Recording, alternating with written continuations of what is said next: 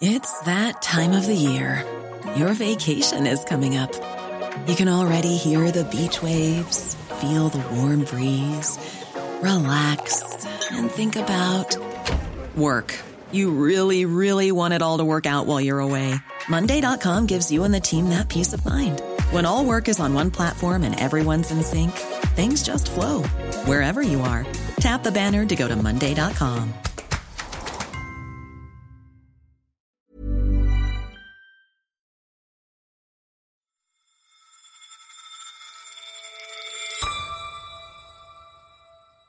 A lipstick will move from Shanghai Port to Prince Rupert Port, and then it'll load onto the rail, and then it'll come into Toronto.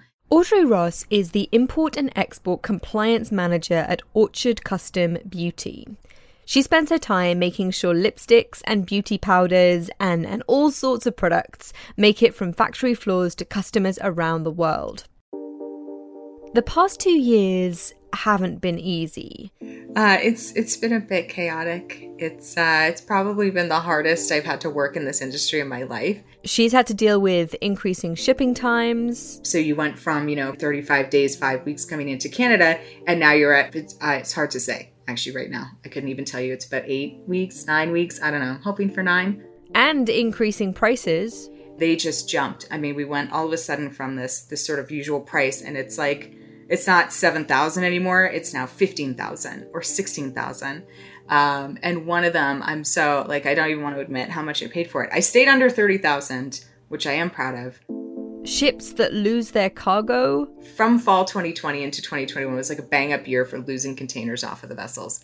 I think they lost more in a period between November 2020 and March 2021 than they'd lost in the previous 20 years. And ships that spontaneously catch fire? So there was a couple of sections of the vessel that were just, the containers were on fire, they had dangerous goods in them. And I happened to catch it on Twitter that it had happened. If you're, sort of in my position, you take vessel names and you put them into your Outlook to see. You're like, do I have stuff on this? Hopefully not. I'm crossing my fingers. And I did. And then you have to wait. So now the vessel's on fire. Some of the containers are falling off. It ended up being more than 100 containers off the boat. Is it mine? How long is it going to take for the recovery process of putting out the fire, it docking, the goods coming off? And it takes quite a while, as it turns out.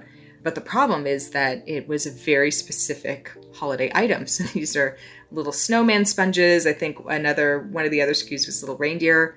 And so my goods turn up in sort of middle of February. A couple of containers full of goods that I can't sell. So it was, they're sitting in the warehouse right now. It's great.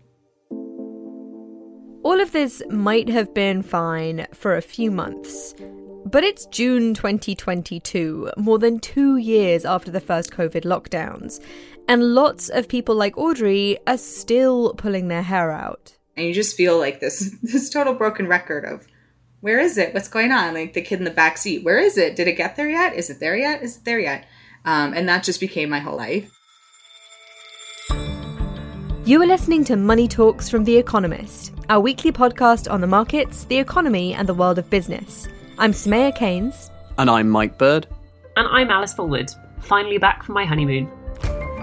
And in today's episode, what is still wrong with global supply chains? We're asking how much longer the pain is going to last. It's going to take a matter of months, not a matter of weeks, to get back to normal.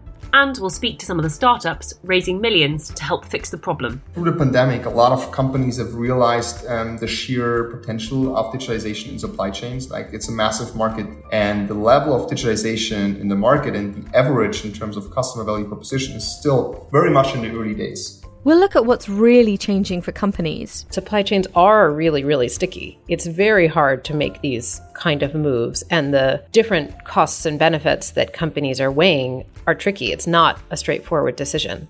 And we'll ask, what does all of this turmoil mean for how products get made and get shipped around the world?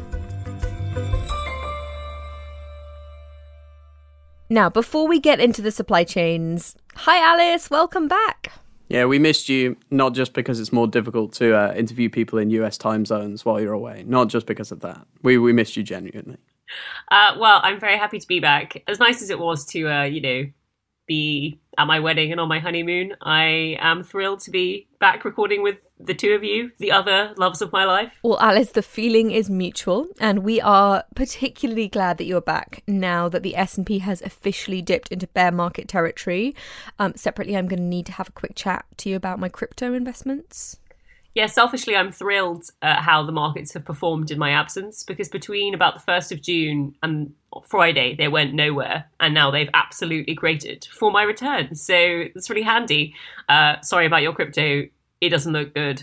That's the advice.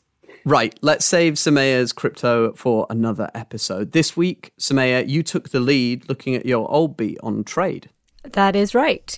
We are going to hear from our colleague Charlotte Howard in a little bit. She has spent weeks reporting out our cover story this week with Callum Williams.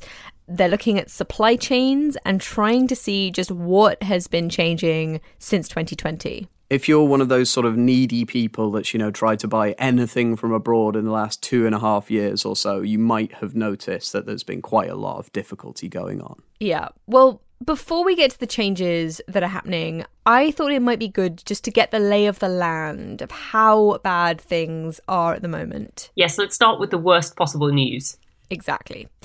I called up an old contact of mine, Chris Rogers, who is now the principal supply chain economist at Flexport.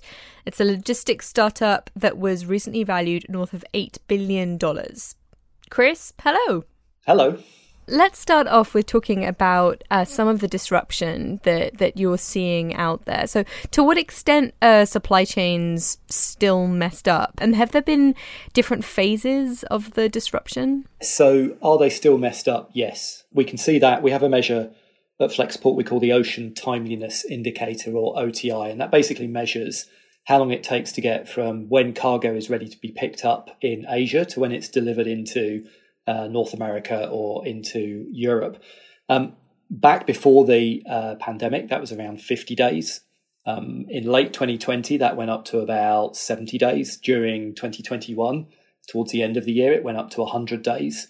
And it's still at around about that sort of level. It kind of picked up at the beginning of 2022, and then it's come down a little bit since. So we've had a couple of phases, and those phases of increase have pretty much come at the same time as the peak shipping season. So remember, most people buy their things in America or in Europe during the autumn and into the winter. So we've got that peak season, and it's those sequential peak seasons that have caused the problems. Has it ever been better? Did it ever look like for a minute that things might be getting better, or has it just been getting progressively worse and worse? I think it's been getting progressively worse over time. So what will normally happen is, you'll have the big burst of supply chain activity to feed that winter peak, and then during the first quarter of the year, everything calms down, everything gets reset, all the boats get maintained, all the boxes go back to where they're meant to be.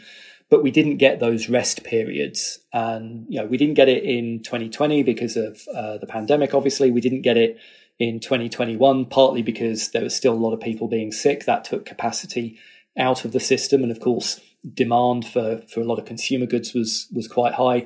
And then at the beginning of 2022, we didn't get that relaxation again, because of these disruptions we've seen, particularly in Asia, again, linked to the pandemic. Could you talk a bit more about the factors driving these increases in ocean times? Yeah, so I think if you split it between kind of the demand side and the supply side, I think on the supply side, what you're dealing with in the case of ocean was kind of fixed capacity. So the port, you can't build a new port overnight, you can't order a new boat overnight. What was causing a problem was the availability of the people part of it. So, because people were getting sick, obviously, that had an impact on ports that are not automated. That's a lot of ports in the US and some parts of Europe, less so in Asia. There's a lot more automation in Asia, but also around trucking and warehousing. So particularly on the trucking side, there's been a shortage of available drivers. And that's partly a long-term systemic issue. It's a frankly miserable job.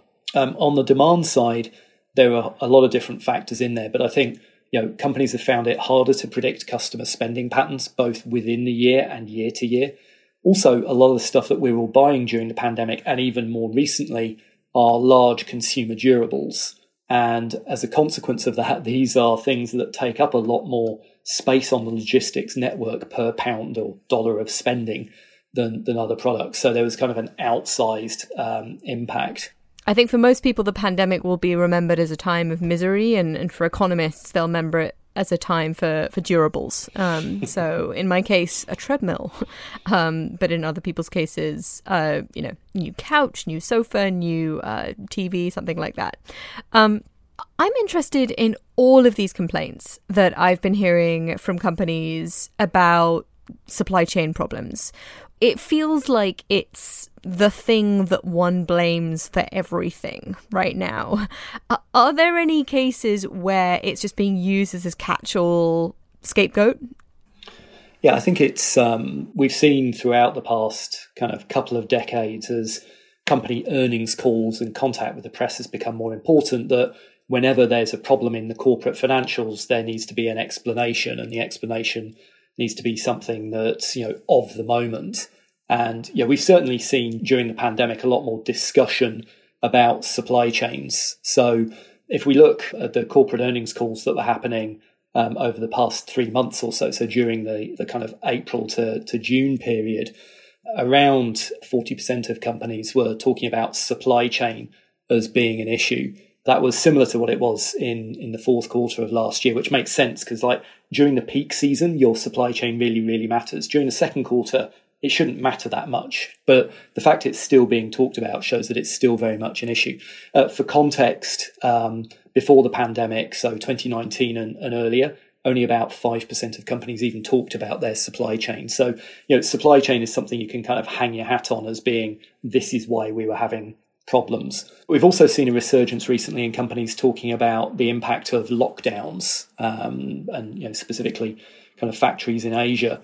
And funnily enough, the number of companies who are talking about lockdowns is higher in the past quarter than it was in the second quarter of 2020, when people were actually locked down globally. So that temptation to point at issues and say that's what's hurting us is there. Okay, well, supply washing aside, there are clearly still bottlenecks. I mean, how much do you think of what we're seeing now is still a temporary shock? Do you think that things are going to go back to how they were before the pandemic? There's a lot of different parts in supply chain planning that could or should change. There's a difference to, of course, what should change and what will change. I think the things that are going to be persistent are this move to the digitization of supply chains and decision making. So that investment in technology, and that's a long arc thing, right? A lot of companies have been talking about doing that for 5 years. It takes a couple of years to implement. It'll take a couple more years before the majority of companies have really got their supply chain operations and planning on a proper digital basis. The other part of it, of course, is the physical side and saying, what level of inventories do we need to hold? What shipping networks do we need to use? And within that, there's a trade-off between cost and risk. If we are heading into a period where demand is starting to fall, making a case to say, I want to spend a whole lot of money on keeping much higher inventories and lots of investments in risk management like multi-sourcing or multi-shoring. My concern is, as business begins to normalize, people go, okay, that was a bit of a fever dream. Let's get back to where we were 3 years ago in terms of how we run our supply chains from a physical perspective, if not from a digital perspective. Do you have a sense of timing on this? So when might the end of the fever dream occur? I guess, when might those absurdly long times it's taking to get stuff from A to B, when might those really start to shrink back to normal? So I think the first part to say is it's part of when demand starts to come down. For the system to recover, you need to stop ramming stuff in the top of it. Remember, we didn't go from 40 or 50 days shipping to 100 days shipping overnight. It took 2 years to get there. It won't necessarily take as long to get back, but it's going to take a matter of months, not a matter of weeks, to get back to normal. And as a consequence of which, we're certainly expecting to see continued congestion on the system through the end of 2022. And, hopefully, if we have this discussion in a year's time, so in the middle of 2023, hopefully it'll all be sorted out by then. Chris, it has been a pleasure. Thanks so much for joining us. Thank you very much for having me.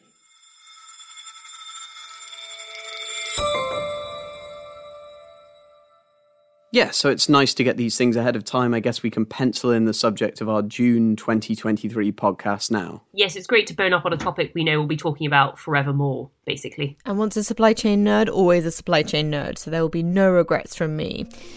After the break, we are going to look at how these bottlenecks have changed the way companies are thinking about their supply chains. But before then, if you want to read our cover story looking at how this issue fits in with broader questions being raised about globalization, might I suggest a subscription to The Economist? We'll also be breaking down the lessons from this week's FOMC meeting. The US Federal Reserve hiked interest rates again, given those surprising CPI numbers from last week. Yes, prices in America are still rising much too fast, and our colleague Henry Kerr is going to have a go at telling Jerome Powell what to do in this week's issue. Yep, Jay, if you're listening, you can get a great introductory offer at economist.com/podcast offer. And if you're already a subscriber, you can sign up to our newsletter at economist.com/newsletters. Both those links are in the notes for this episode.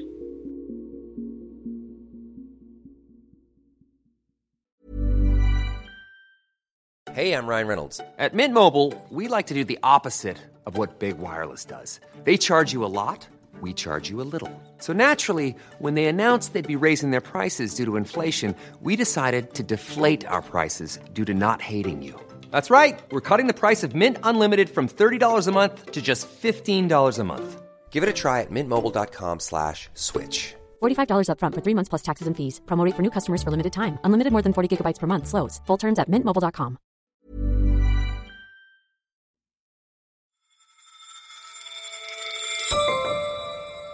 Now, there are a few things that Chris mentioned that he did think changed and that would perhaps lead to faster shipping times, or at least more accurate ones, coming up in the future. Right. One of them is digitization.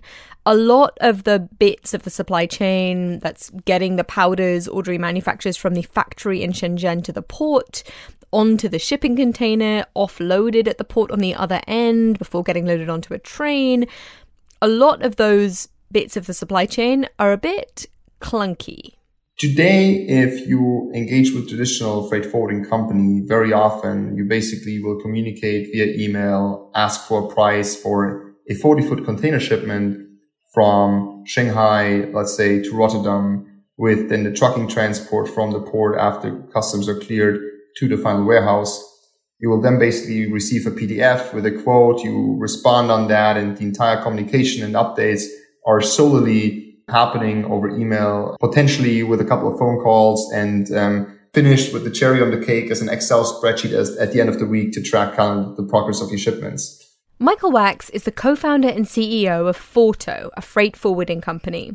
It's one of nearly a dozen private firms that have recently become unicorns, valued at more than $1 billion. The big difference between that and Forto is that as a Forto client today, you access the system, you request your price online. You can do that for an ocean freight, an air freight, a rail freight shipment, including all the ancillary services like customs processing, on-carriage transport, potential insurances that you may want to purchase.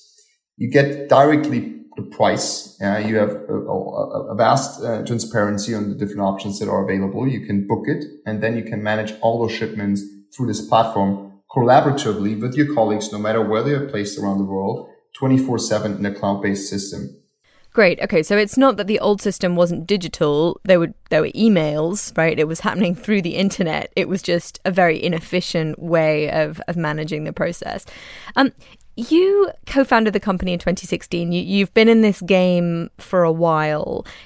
Can we talk about the pandemic and the response? I mean, what about the response to that massive shock in 2020 surprised you most? So I think the biggest factor was every company, all of our customers have shifted supply chain as a topic in the boardroom from like a housekeeping topic and something where costs have to be decreased all the way to like a top 3 priority.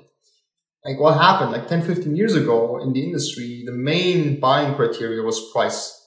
Supply chains are hygiene criteria, like warehouses need to be in stock, but it was like shipping capacity was available abundantly. And now with COVID, what happened for the first time in a long period was that supply of shipping capacity was constrained because demand was growing so quickly. And so what we saw with clients is that the ability that they expect from themselves to be resilient in that area of the business has massively increased. Let's talk about your valuation. I mean, in March, you raised money from investors that put Forto's valuation north of $2 billion. I mean, how much of that interest do you think came essentially off the back of the pandemic? Well, I think that through the pandemic, a lot of companies have realized the sheer potential of digitalization in supply chains. Like, it's a massive market, and the level of digitalization in the market and the average in terms of customer value proposition is still very much in the early days. So when we founded the company in 2015, 2016, that was roughly like $2 or $3 billion that were like flowing into logistics technology in a year. Like last year was more than 20. Yeah? And so this acceleration shows you that I think much more investors have been realizing the potential. Much more investors do see the industry ripe for a change right now. Yeah, it always requires kind of like a mind shift also of an ecosystem. And I think there's now first great examples, and we hope to be one of them with Forto, that also indicate the benefits the supply chain has for customers. And this is why obviously we're now super well financed and capitalized to further develop our systems, to work massively on the expansion of our business and continue delivering a great product to our clients. Michael, thank you so much. Cool. Awesome. Thank you.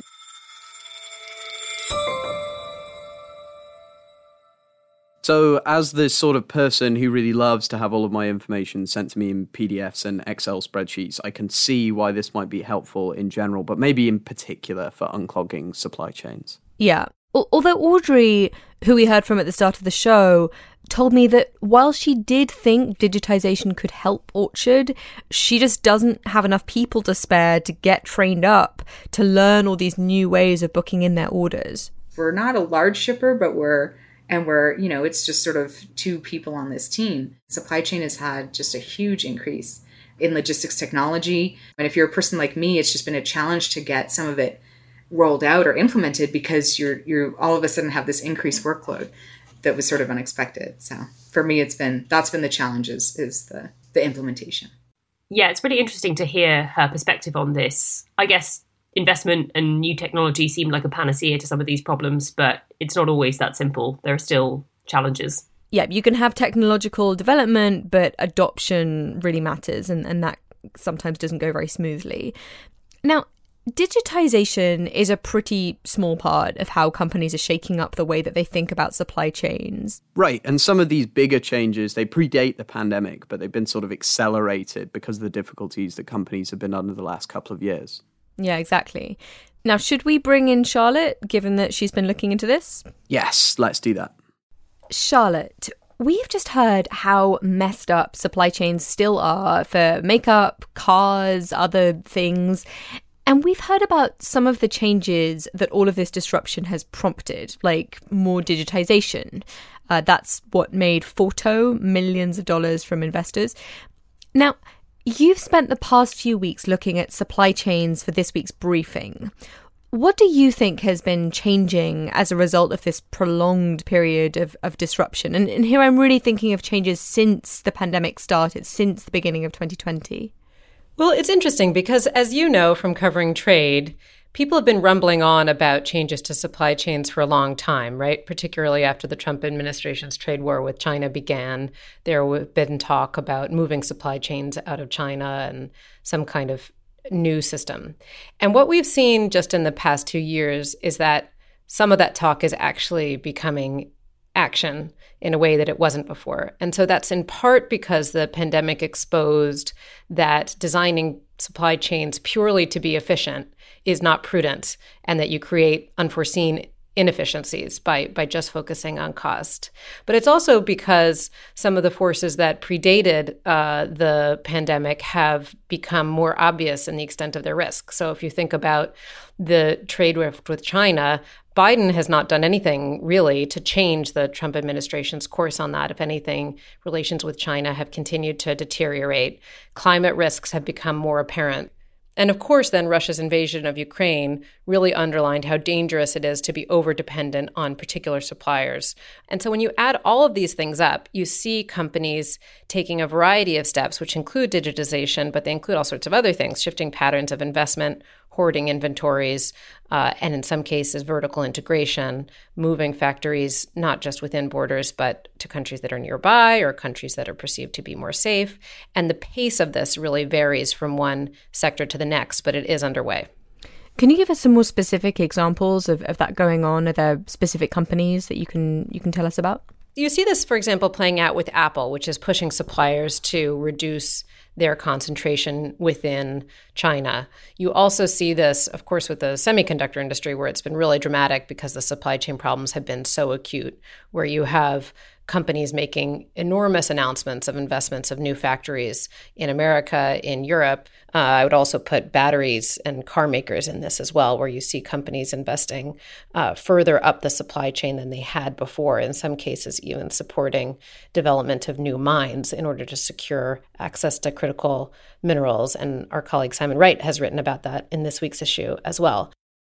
How much of this relocation do you think is firms responding to government pressure or government intervention, right? The US government has been fairly vocal in its desire for semiconductor fab to be built on the US mainland. To what extent is this companies responding to risk or just responding to politicians?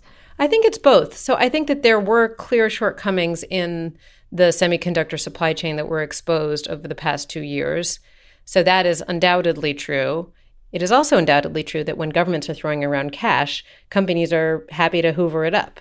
Yeah, we saw some of this in Asia last year. There was a long-running Toshiba factory in Dalian, which was closed down, and Toshiba was moving some of its production to other parts of Asia, and there were Japanese government subsidies involved in this.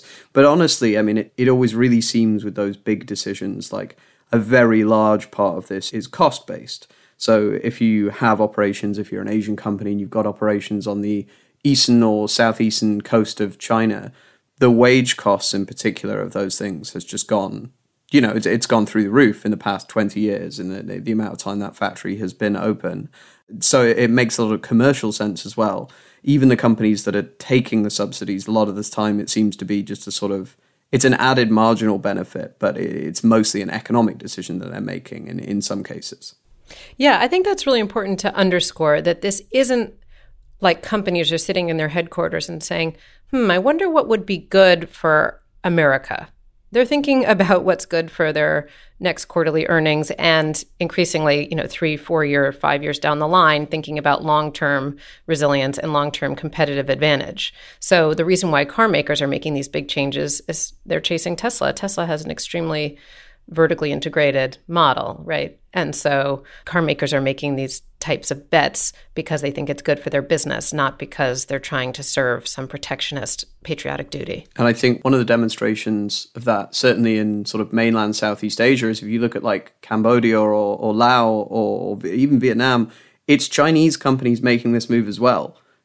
Chinese companies invest in those places. They open factories in those places precisely because their own wage costs are considerably higher than they used to be. So it's not just a sort of single issue geopolitical thing, which, I think people understand that to be the case. But I think you're completely right to emphasize the fact that there are very few corporate execs, as patriotic as they might be, that sit at home and think, what can I do for America today, even if it goes, flying in the face of everything my shareholders would prefer. And this doesn't mean that all production comes back within a given country's border. It does not mean that we're returning to kind of domestic walled economies. What it does mean, however, is that you do have suppliers who are moving closer by, suppliers who are moving to Southeast Asia, to Mexico. There's a huge industrial park in Monterrey that is filled entirely with Chinese suppliers. So it's not like this is happening and Chinese companies remain within China and other companies start spreading out. It's a system that continues to be truly global. It is just being redrawn. I want to ask a fairly big picture question. I mean, at the beginning of the pandemic, the shock hit and some people wailed, oh dear, globalization is over. We're one step away from autarky. Look at all these export restrictions. This is a new kind of risk. there are going to be dramatic changes. And then on the other side, you had those who were saying, look, supply chains are really sticky. There are really powerful reasons why these things are set up in the way that they are. They're very difficult to move. And so really, this is all overblown, right? As soon as companies get pressure from shareholders to cut costs, all of this talk about higher inventories, that kind of thing, that's going to go away. And so this chatter about resilience is really short term, and really we're just going to go back to the way things were. Charlotte, where do you fall between those two extremes? Well, I definitely don't fall in the former camp that this is the beginning of deglobalization, because supply chains, as they shift, remain global. We're not moving to a fully 100% protectionist world with autarkies. There's no evidence that that is underway. On the second point, however, I agree that supply chains are really, really sticky. It's very hard to make these kind of moves, and the different costs and benefits that companies are weighing are tricky. It's not a straightforward decision. However, I would say that this is underway. So inventory hoarding, that has been pretty persistent and it's obvious. That's a short-term fix though. And I think what you want to look to instead are patterns of foreign direct investment, not just purchasing a company overseas, but greenfield, what they call greenfield foreign direct investment. So putting steel in the ground. You want to look at new supplier relationships, new types of vertical integration within certain sectors. I think that there is pretty clear evidence, particularly in some sectors, that this is moving ahead. Okay, so with the acknowledgement that things are sort of still pretty messed up at the moment in terms of supply chains, are these changes ultimately a good thing, do you think? Do we think that they'll lead to improvements? Do we think that they'll lead to a better sort of system than maybe we had before the pandemic? Well, it's a really interesting question. I think the answer varies by sector. I think there were clear shortcomings of the old system, that you're too dependent on a particular supplier, that you can really have one event that throws your entire supply chain into chaos. That's not a resilient, good system. I think, though, however, that most of these changes will involve some higher cost, right? And so the question is, who bears it? Are governments subsidizing sectors? Are consumers paying more? Are the profit margins of companies going to decline? So I don't want to pretend like these are all things that are going to be unilaterally beneficial. There's a reason why supply chains evolved as they did. And as you move away from that, it's going to be both a bit messy and costly. Yeah, I think it's a really nice point to think of this, as Charlotte said, as, that it actually tells you that the old system isn't as efficient as maybe people thought, in the sense that when I think about these things, I'm always thinking, how can we get back to that? And actually, the fact that this happened demonstrates the problems that were there the whole time, and that maybe we had like a particularly lucky stretch where, you had things like floods in Thailand or the earthquake in Japan that were seriously disruptive, but they weren't disruptive on a sort of persistent global scale. But it really does show that if this can happen, then maybe we don't want to go back to the old system. So that's interesting. That sort of changed the way I think about things. Charlotte, thanks so much for joining us. Always a pleasure. Hopefully see you soon. Great. Thanks for having me. Nice to see you both. I always feel smarter having listened to what Charlotte has to say on these things. But I guess what I really took away from her discussion is just how complex the decisions companies are having to make when they're thinking about how to arrange their supply chains. Obviously, they're taking into account sort of costs and then all of these new industrial policies and other pressures. And it does just seem like a really impossible thing for them to get right. Yeah, I think I often think about this from a sort of macro perspective where you see the exports leave in a certain amount of data and you see the imports arrive and you don't really think about the in-between, right? They're just sort of magically teleported from one port to another. And yeah, it's sort of it's really fascinating listening to much more of the sort of nitty-gritty of what's going wrong. Well, you know me, I love trade. Can always listen to people yammer on about it. Should we talk about our stats now? Yes, absolutely. Great. Okay, Alice, you've been away for a while. What do you got? Yes, I'm very excited to be back doing my stat of the week again. This week, I was most intrigued by one of the figures from the CPI report, which was that egg prices are up 32% year on year. They're one of the components that has pushed the cost of groceries and food that people eat at home to sort of all-time highs. So the cost of food at home rose 11.9% on the year in the inflation data on Friday. And interestingly, it rose much, much quicker than the cost of food in restaurants. Apparently, the gap between the cost to eat at home and the cost to eat in restaurants was the widest it's been since the 70s, according to JP Morgan. Earlier today, I learned a really fun fact, which is that raw egg is one of the very few foods that you cannot freeze. If you try and freeze a raw egg in its shell, it will go very, very badly wrong.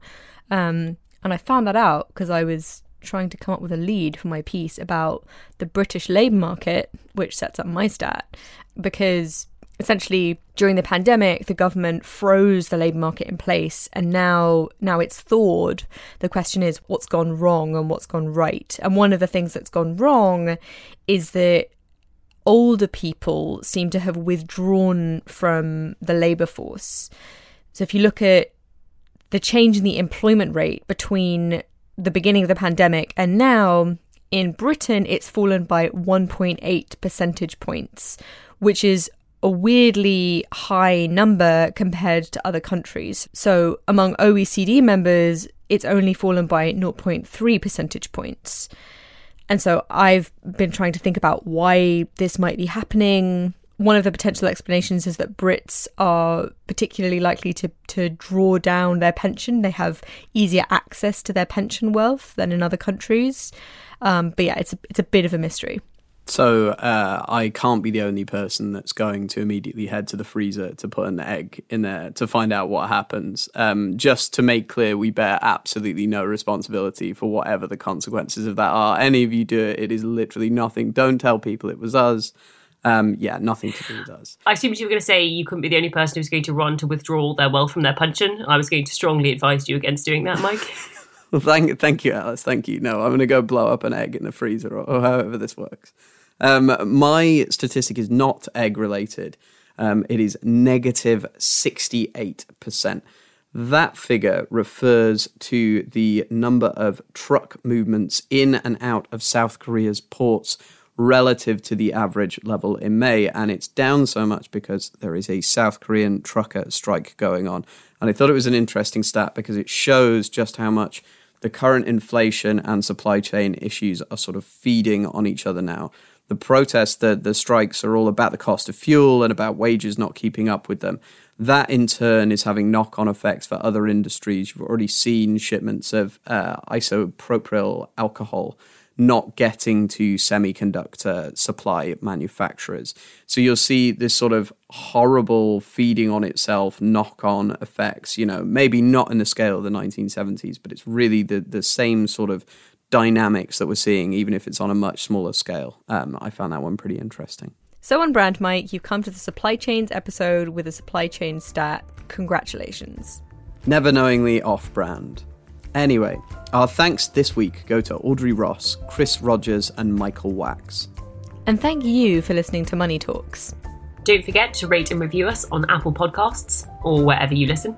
And you can always write in with your stats, just for me, if you remember, at podcasts@economist.com. This week's episode was produced by Stevie Hertz. Our sound engineer is Nico Raufast. Our editor is Kim Gittleson. I'm Alice Fulwood. And I'm Mike Bird. And I'm Samaya Keynes. And this is The Economist.